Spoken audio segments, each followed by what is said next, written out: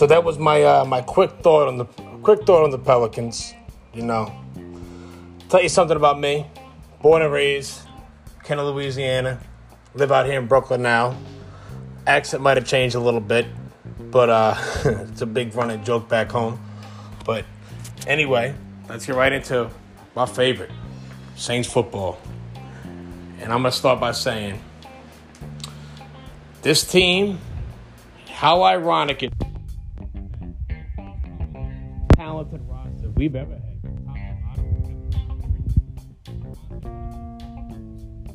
New England Patriots team that won Super Bowls. Just so much depth and versatility on the roster. How ironic. We're not going to lose in the playoffs this year. A goddamn COVID, a pandemic hits us. But one thing I do love is all the players. They're like, we're in it to win it, man. We'll do all the right steps, all the necessary steps to make this season happen, because I don't care if there's one fan or 80,000 fans. A ring is a ring to me, and I really love that. And they have so many leaders, obviously starting with number 9, but Cam Jordan, Demario Davis. And it's going to be tough. The division's tough.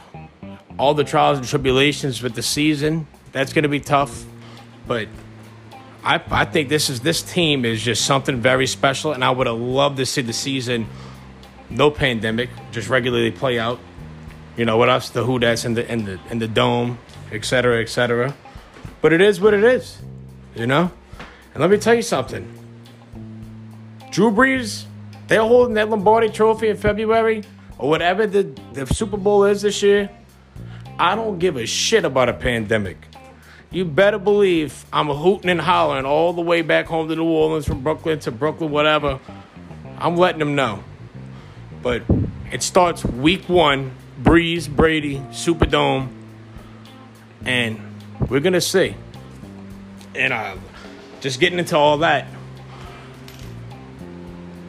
Emmanuel Sanders. I mean, what a compliment to have. You have a 6'3" wide receiver. By the way, Michael Thomas, All-Pro, he looked like he put on another 10, 15 pounds. He looks like David Boston. He looks like a tight end. But then you have him, Emmanuel Sanders. He's a veteran. I think the chemistry between him and Drees, that's going to come with time. It's not going to start off right at the bat. Jared Cook was just starting to hit his stride before he got hurt, you know, or before Drew got hurt. You got Kamara, who was hurt last year. A lot of Saints fans hated on him last year. Said he only wanted the money. He's running out of bounds. He looks like Reggie Bush. The guy was hurt. He was hurt. You go watch that game week 1 against Houston. Whew. Good Lord.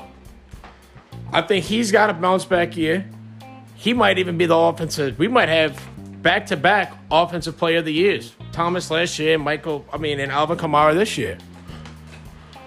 So the offense is there. Andrews Pete looks like he looks like he's slimmed down.